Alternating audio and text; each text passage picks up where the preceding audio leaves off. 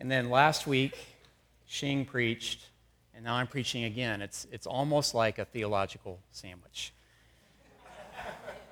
If you didn't laugh at that, it's because you either have no sense of humor or you have not been keeping up with our sermons. So if you've been out of town, if you've missed, or if you're new here, I would encourage you to get back online and check out the sermons that you've missed. They're all available online. We're going through the book of 1 Samuel, and that's where we find ourselves today in 1 Samuel chapter 29. So ever find yourself in a dilemma that seems to have no good resolution? Maybe you're caught in the middle of two friends, and you're trying to help them resolve some disagreement, and the only way out is that one or both of them is going to not like you. There's no good way out of this. Or maybe you've told a little lie, perhaps what seems to be a good reason even, and now you find yourself caught in the web of deceit. You're stewing in the mess of your own creation. You feel that no matter what you do, it's going to hurt. Well, that's where we find David today, the Lord's anointed, in this passage this morning. He's in the middle of a mess, and it's a mess of his own creation. This is a relatively short passage compared to what we spent time in recently, only chapter 29 and the first 6 verses of chapter 30, but I think it's highly relatable to us today. I think we can all relate to having done wrong, being caught in some sort of problem, in some sort of dilemma, and finding no good way out. We've made foolish decisions before, so we can all relate to this. And yet sometimes I think we can find, if you remember, you can find that God has been especially gracious to you, even saving you from the consequences of those foolish decisions. And that's what we find here. This is the anti-karma passage. David doesn't deserve the mercy that he's about to get, and yet God is going to be merciful to him. So I hope that we'll find, like David did, that God is merciful to save, and he will strengthen us in our time of need. So we're going to begin by setting the scene. We've got to go back a little bit because if you're reading along in 1 Samuel, this is a little bit confusing unless you're really paying attention, because the narrator, the author is bouncing back and forth between David and Saul. So he's doing that mainly to contrast David's character with Saul's character. How David is a man after God's own heart, how he is truly God's man for this job, and how Saul, on the other hand, is drifting further and further away from God. How David is the king that God wants for his people, and then how truly evil Saul has become, as it's becoming very clear that Saul's reign should end. So the events of the past few chapters are happening at roughly the same time. Last week in chapter 27, we spent much of the time talking about David, if you remember, and David's decision to flee and go to the Philistine territory. And then in chapter 28, and much of 28, we talked about Saul and Saul's foolish decision to consult a witch or a medium. And we won't be talking about witches or mediums today. We won't be talking about Saul really at all. We're only talking about David. This passage today is only about David, so there's not that contrast between David and Saul that we have been seeing and going through. So perhaps just a little refresher on where David is, because we ended with Saul last week. So a little refresher on where David is. If you remember, there's two kings. David is the anointed of God, and yet Saul is also king, and Saul is on the throne. And over, we've seen Saul becoming more distant from God, and David calling upon the name of the Lord, and David showing that he is the right man for this job. But as we've seen in chapter 27 and 28, and we'll see today in 29, the beginning of 30, the knot of issues in David's life is becoming increasingly difficult for us to untie. The last couple of chapters, as well as today's, demand us to ask, how severe is David's fall from faith in God? Or has David turned for a time, has he just turned completely away from God, as he's now encamped with and amongst the Philistines, the enemies of God's people? Which of David's actions are sinful and which are wise? Now, these are questions that we ought to be asking. It's a complicated issue, and people are complicated. David is a complicated soul. But whatever the case, David, it seems, has given into fear. At times, he's been worn down by just being constantly on the run from Saul. He's been worn down emotionally. He's been worn down physically. I think he's been worn down spiritually. When I think of David at this time of his life, I think of this is dating myself. Anybody seen the movie The Fugitive? Harrison Ford, a few people. The older people in the room have seen that movie. The younger people have not. There's this movie where this guy is on the run, and I think of David. I think of this movie when I think of David at this time of his life. He's not on the run, not just for a few hours or a few days or a few weeks even. He's on the run for months and even years. So imagine the toll that has taken as we think about what David's actions have been, and what they are in the next chapter. So in a moment, we'll be in 1 Samuel chapter 29. I would encourage you to turn there now. If you don't have a Bible, you can find one under the seat in front of you, and it's on page 142, I believe, of those Bibles. I mentioned this earlier in the first service. If you have a phone, Bible app, I encourage you to use that, but turn your notifications off. Put on airplane mode. Let's just focus in on what God has to say to us this morning. So if we go back to chapter 26, we'll see that David had just had an upbeat moment. It's the second chance that he had to kill Saul, and the second time that he had refused to kill Saul. And then Saul said some really sweet, very positive words to David and about David. So it's a really upbeat moment. And then we flip the page over to chapter 27, and we read verse 1, which I believe is the beginning of a dark time in David's life. Then David said in his heart, "Now I shall perish one day by the hand of Saul. There is nothing better for me than that I should escape to the land of the Philistines. Then Saul will despair of seeking me any longer within the borders of Israel, and I shall escape out of his hand." So I believe that we can read from this that David ceased to fully trust in God at this point. He's given into fear, and he's running from Saul. And that explains what we're about to see. In chapter 29, we're going to see that David is in a very dark place as he's about to war against the Israelites, against God's people. So how in the world did David get to this point? How in the world did David reach this place, this dark place in his life? Well, chapter 27, 28 following, we see no hint of David pursuing God. There's no hint of David calling on the name of the Lord. He's not seeking God for wisdom. He's not mentioning how God is his refuge or his place, his rock, his place of refuge in the time of trouble. David just flees. Now, I think this is so unlike the David that we know and that we want to love.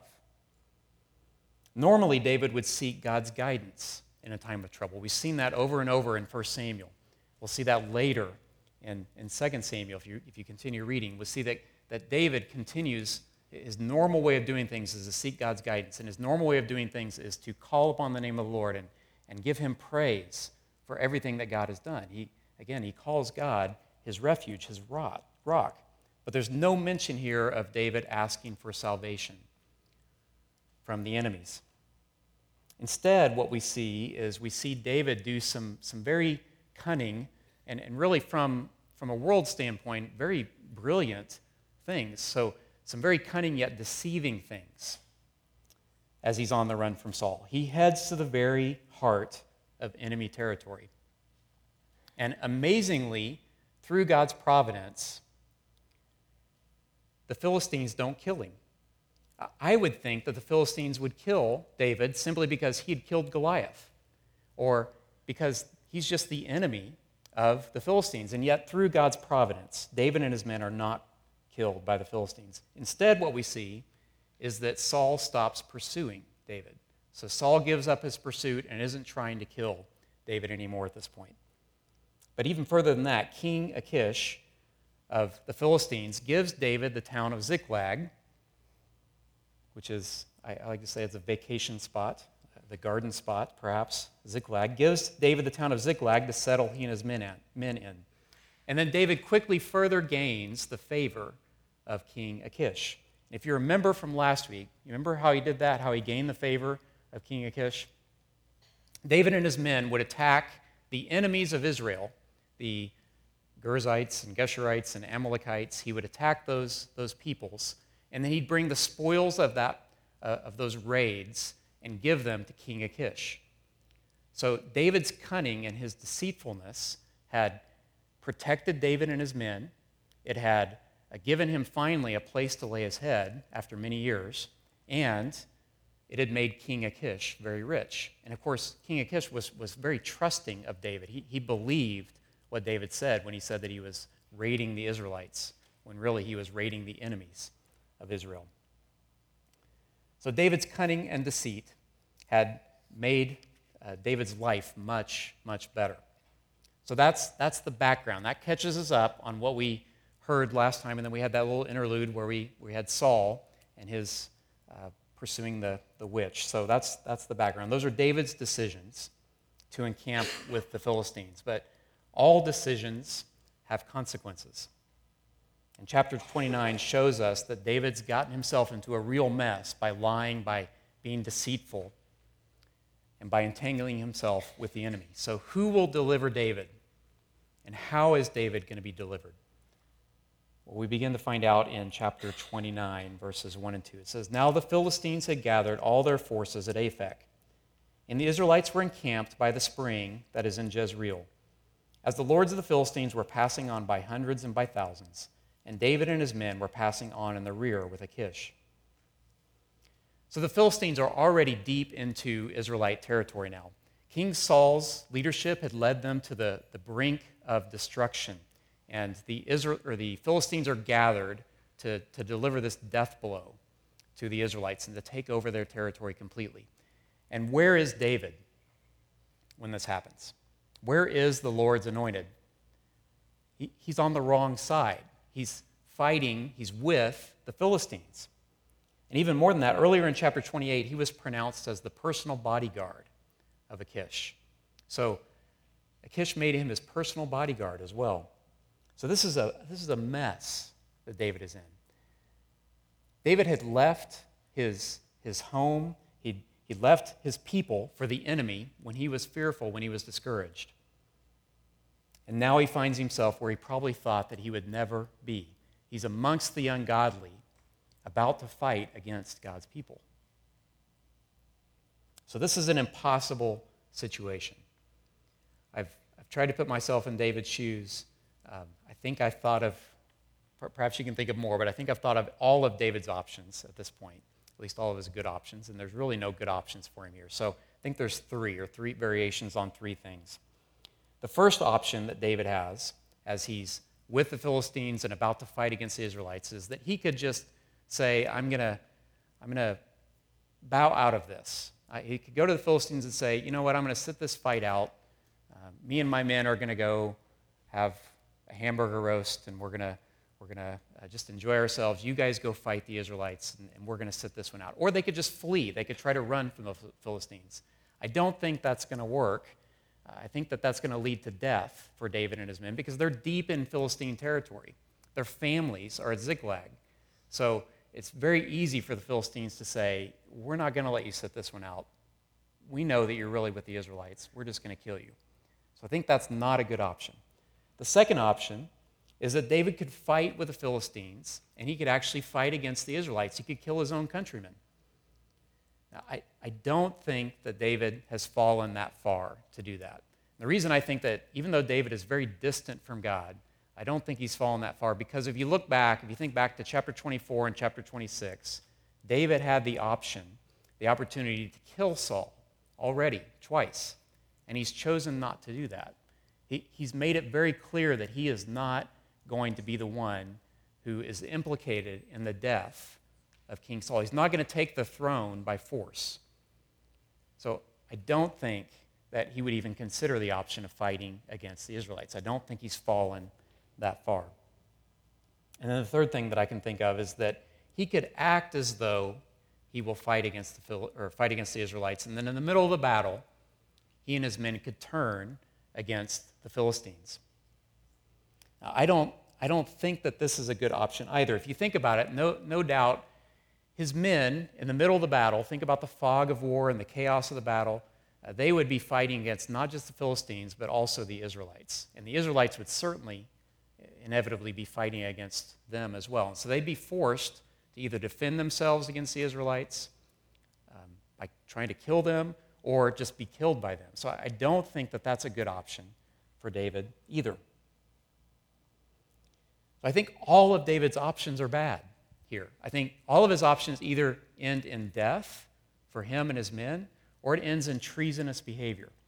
David has gotten himself into a mess by lying and deceiving and by encamping with the enemy.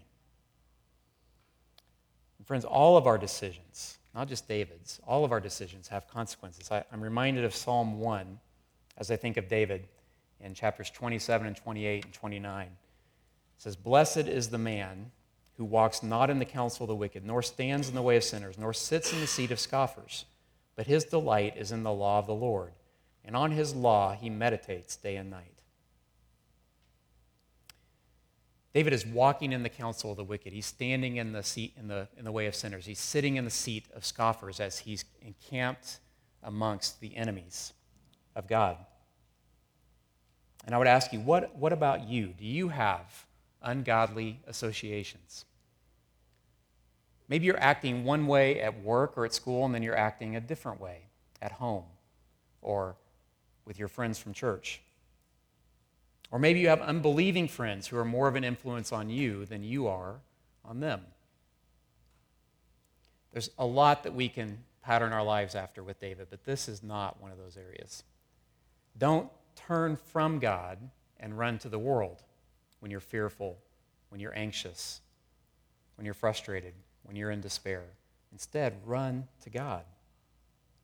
If you camp out with or you settle in with those who are opposed to God, you'll reap some sort of consequence from that association. So this is a dilemma for David. And it's a dilemma that's been set in motion by David's actions, and he's stuck. So what is David going to do? Who will save David? Well, as we continue to read, we see that David does absolutely nothing. We see that beginning in verse 3. It says, "The commanders of the Philistines said, 'What are these Hebrews doing here?' And Achish said to the commanders of the Philistines, 'Is this not David, the servant of Saul, king of Israel, who has been with me now for days and years? And since he deserted to me, I have found no fault in him to this day.'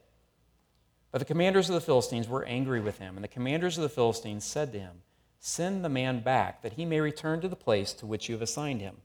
He shall not go down with us to battle, lest in the battle he become an adversary to us. For how could this fellow reconcile himself to his Lord? Would it not be with the heads of the men here?'" And I think, just as an aside, I think this is clearly a reference to Goliath. They're remembering that David took Goliath's head here and that he might take their heads here. Then it continues on in verse 5. Is not this David, of whom they sing to one another in dances? Saul has struck down his thousands, and David his 10,000s. This is the beginning, I think, of God delivering David from David's foolish plans. And as we've seen over and over again in Scripture, God uses an unlikely person or an unlikely event. In this case, he's using the Philistine commanders to save David and his men. The Philistine commanders are rightly concerned that David and his men will turn against them in battle. This is just common sense, right? If you were in the Philistine situation, I think you would be thinking that as well. But it's also, they're remembering back to chapter 14, when some Israelites were with the Philistines, and the Philistines thought they were on their side, and then they ended up turning against them in the middle of the battle, and that created a lot of chaos and a lot of death for the Philistines. So it's common sense, but it's also in their recent memory. They're remembering this as well. But notice that, very strangely, Achish isn't concerned. He has total faith in David, his loyal bodyguard for life. The irony is that Achish found no fault in David, yet David has not been honest at all with Achish. I think one thing that we can draw out of this is that don't ever play two truths and a lie with David. His deception is pretty rock solid. He can be a deceitful guy and a very convincing man as well. But fortunately for David, the Philistine commander's argument wins out, and they order Achish to send David away. And we see that beginning in verse 6. It says, "Then Achish called David and said to him, 'As the Lord lives, you have been honest, and to me it seems right that you should march out and in with me in the campaign. For I found nothing wrong in you from the day of your coming to me to this day. Nevertheless, the lords do not approve of you. So go back now and go peaceably, that you may not displease the lords of the Philistines.' And David said to Achish, 'But what have I done? What have you found in your servant from the day I entered your service until now, that I may not go and fight against the enemies of my lord the king?' And Achish answered David and said, 'I know that you are as blameless in my sight as an angel of God. Nevertheless, the commanders of the Philistines have said, he shall not go up with us to the battle. Now then, rise early in the morning with the servants of your Lord who came with you, and start early in the morning, and depart as soon as you have light.' So David set out with his men early in the morning to return to the land of the Philistines. But the Philistines went up to Jezreel." So before we speak of David, there's no, like I said earlier, there's no passage about Saul here. So there's no way to contrast him except to this. I want you to look at how similar King Saul of the Israelites is to King Achish, this pagan king of the Philistines. Both made David their personal bodyguard. Both were very impressed with David's gifts and his abilities. Both removed him from their infantry ranks. Both badly misjudged who David was. King Achish thought that David was loyal, and David was really duplicitous. He was a deceitful enemy to King Achish. And Saul thought that David was an enemy, and he was really a loyal subject. Both Saul and Achish made oaths that were inappropriately taken in the Lord's name. Friends, we've talked about this before, but God's people had asked for a king just like all the other nations have. And guess what? They got a king just like all the other nations have. If only the people of Israel had trusted God as their king, as their true king. Now, can you relate to that?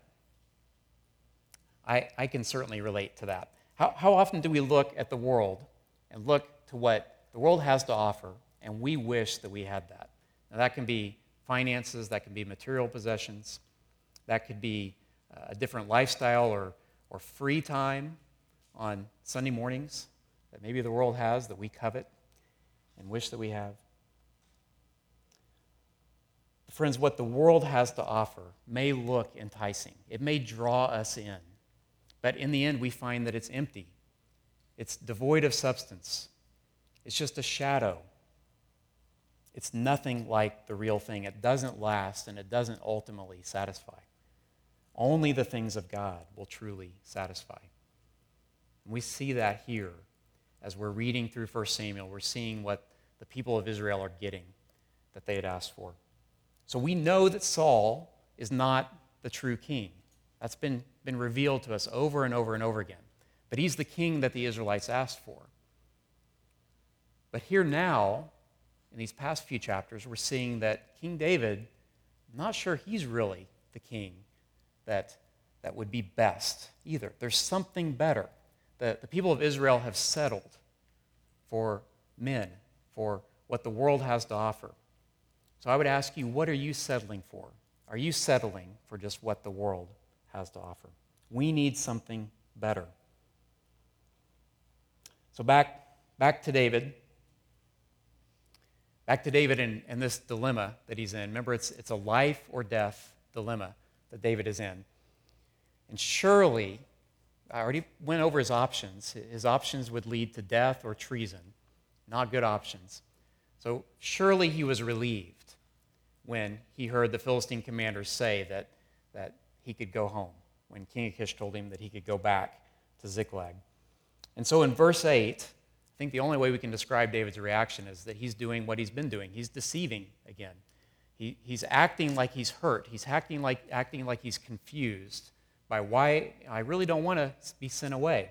And then further in verse 8, he says that he wants to stay and fight against the enemies of my Lord the king. But who was David's Lord the king? Well, King Achish thought that David was talking about him, that he wanted to fight against the enemies of King Achish. But was David really talking about Saul? Or was he talking about God? I think at this point in David's life, we can't really tell where David is. I think he's so distant from God, we don't really know where David's at and what's going on with him. Can you relate to that in your life as well? Have you been that distant from God? Well, speaking of God, where is he in this story?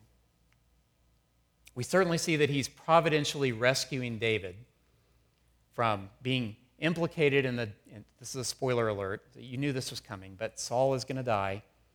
I know that's probably shocking to some of you, but Saul is going to die.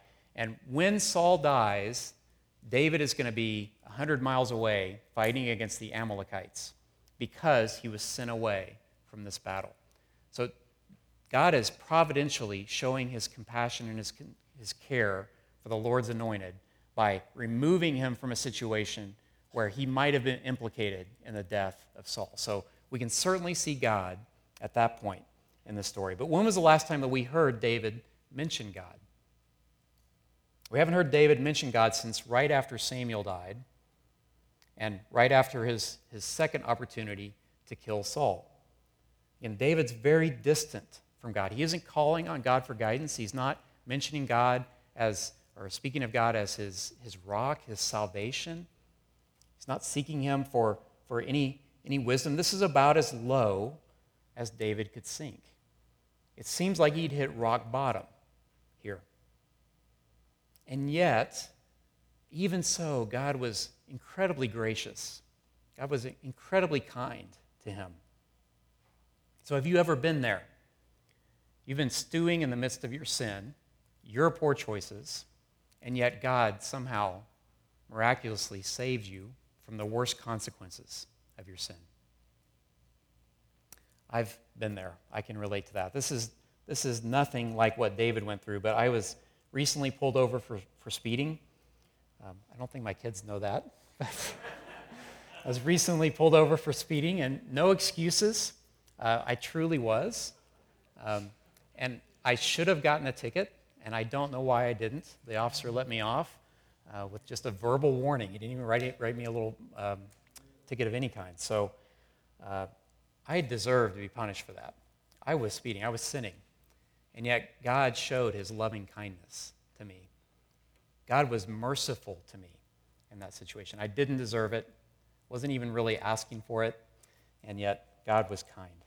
Now, that's exactly what he did to David in this situation. Now, on a much, much bigger scale. This is a life and death situation. What I would ask you to do is later today, maybe in your gospel community, think about a time or several times when God has saved you from the consequences of your decisions. Maybe the consequences weren't as bad as what they should have been or could have been, when God was incredibly merciful to you and saved you. And then share that with a friend. And then praise God for what he's done in your life as he saved you from your sin. So David had been at a very low point in his life here, and yet God had miraculously really rescued him from the consequences of his sin. And yet, what's missing from David? What do we still not see in David? We still don't even see any mention of God in this. I was praising God when I did not get a ticket. David is not praising God here in this situation, at least not that we can see. There's so much positive that David can teach us that we ought to pattern our lives after, but this, again, is not one of those things. When you recognize that God has been merciful to save you from the consequences of your sin, you ought to be praising God. You ought to be telling people about that. You ought to be doing that so that God can be glorified, so that he is lifted up. So a relieved David leaves the frying pan of this dilemma, and then he unknowingly is about to enter into a fire. We see that in chapter 30 as we read on. It says, "Now when David and his men came to Ziklag on the third day, the Amalekites had made a raid against the Negeb and against Ziklag. They had overcome Ziklag and burned it with fire, and taken captive the women and all who were in it, both small and great. They killed no one, but carried them off and went their way. And when David and his men came to the city, they found it burned with fire, and their wives and sons and daughters taken captive. Then David and the people who were with him raised their voices and wept until they had no more strength to weep. David's 2 wives also had been taken captive, Ahinoam of Jezreel and Abigail, the widow of Nabal of Carmel. And David was greatly distressed, for the people spoke of stoning him, because all the people were bitter in soul, each for his sons and daughters. Anyone in this room, anybody ever climbed Mount Humphreys in Flagstaff? A couple people have. This story reminded me of that. If you've ever done that, you're headed to the top, you're exhausted, and you finally see the peak, your destination. It gives you a lift. You're excited about that. You can see the final destination. Then you keep going a little bit further, and you notice that that's not really the peak. There's another one beyond that, and it's several yards higher and further than what you thought it was. I think that actually happens twice, if I remember right. You think you've reached the top, but it's really just a false top. And that's what David is facing here. He thought he was at the bottom when he was faced with certain death or treasonous behavior with the Philistines, and yet it was really just a false bottom. This is about as low as it could get. So can you imagine? Put yourself in David's shoes. Put yourself in the men of David's shoes. You return home, and you find that everything that's important to you is gone. And you can see the depth of the grief. These are some of the baddest men on the planet. We hear later about David and his mighty men, and yet they are weeping to the point of exhaustion. Grief is a real thing, and it impacts and affects everyone. No one is immune from grief. So this is a key moment in David's life. His men are blaming him. The people he cares most about in his life are gone. The people he's charged to lead, they're hurting deeply, and they also want to kill him. The knowledge that he has that his schemes, he's the one that's led his families, his men into this situation. His schemes have led to this point. It's all his fault. And then assuredly, the accuser, the devil, is also ganging up on him and reminding him and blaming him as well. So what will David do?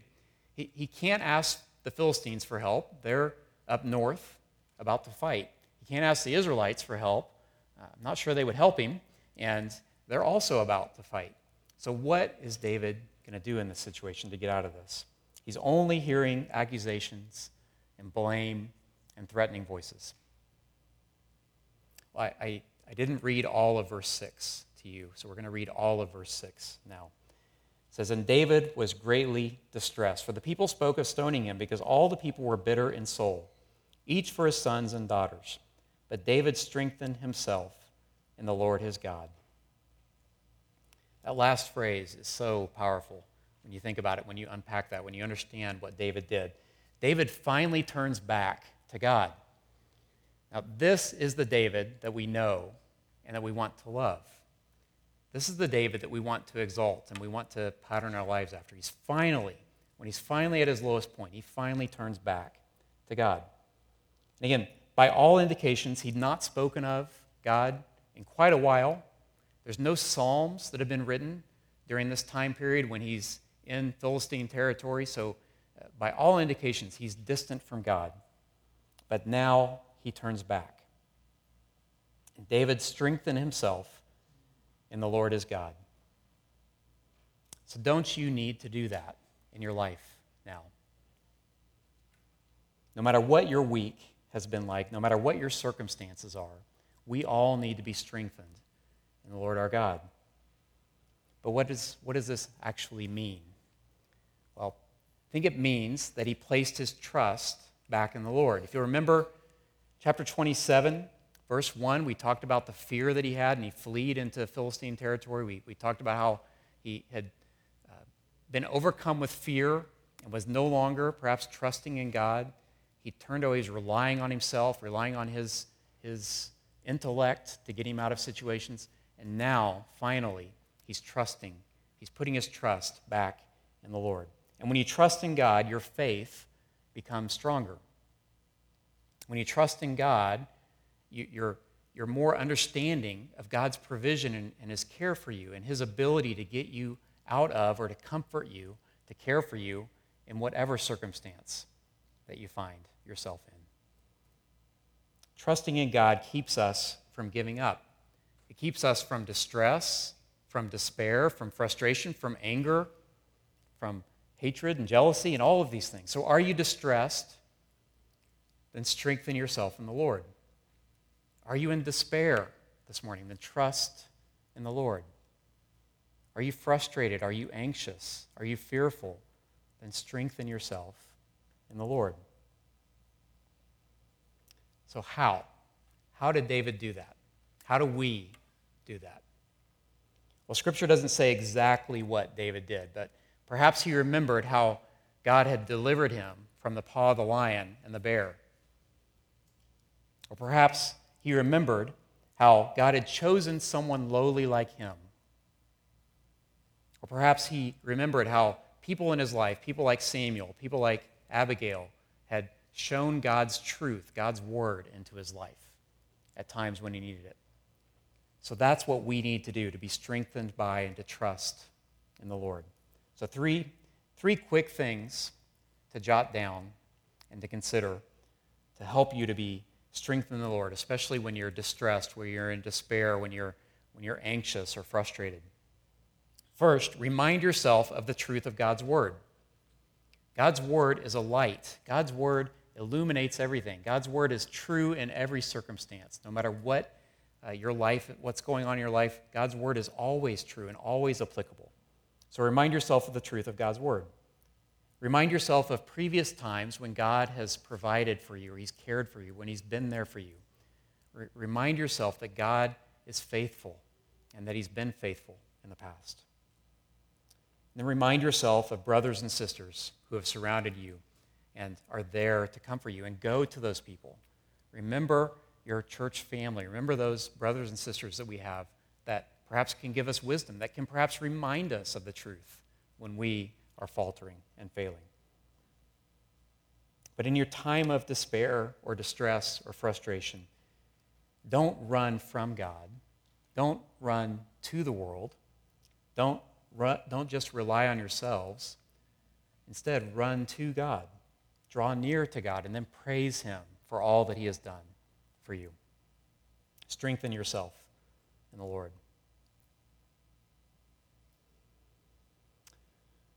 Well, one question remains, at least for me, and that's, why did God choose to save David?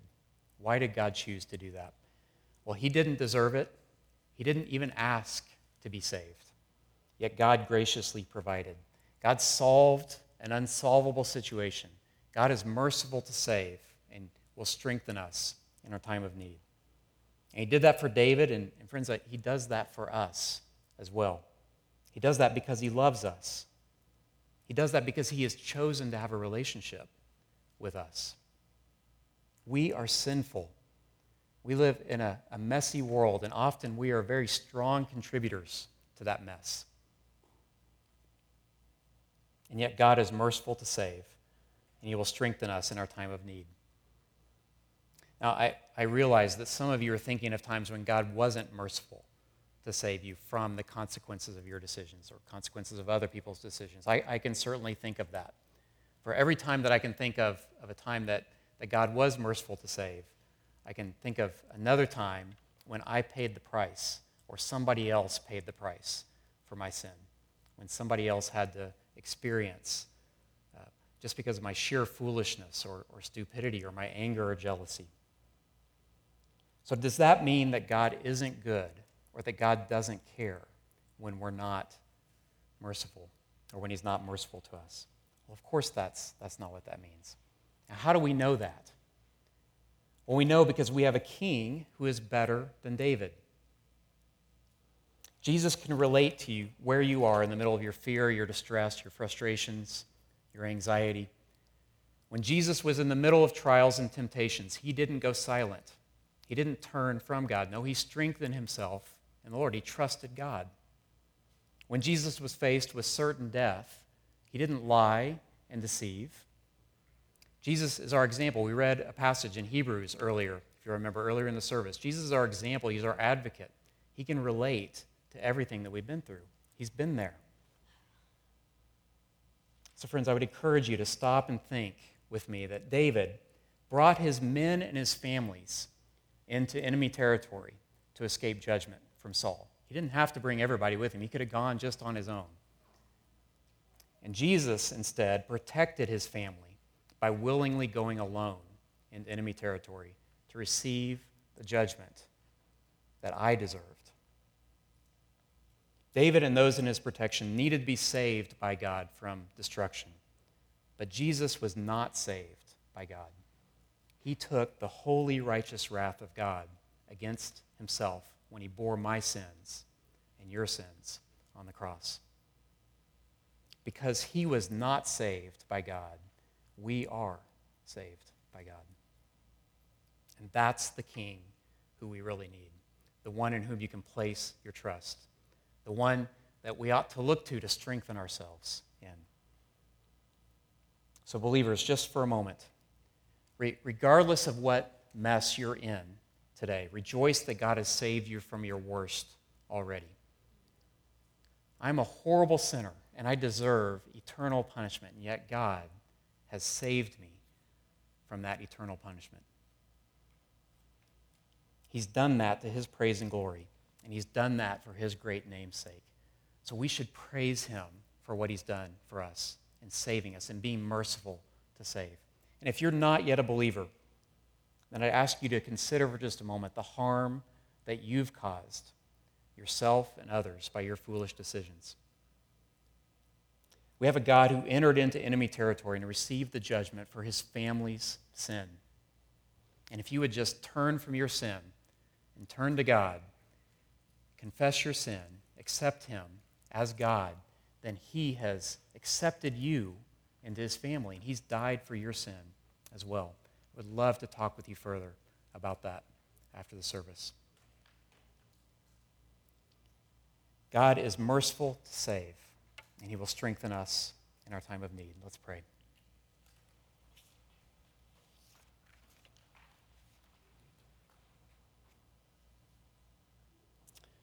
Father, we thank you for what Jesus has done,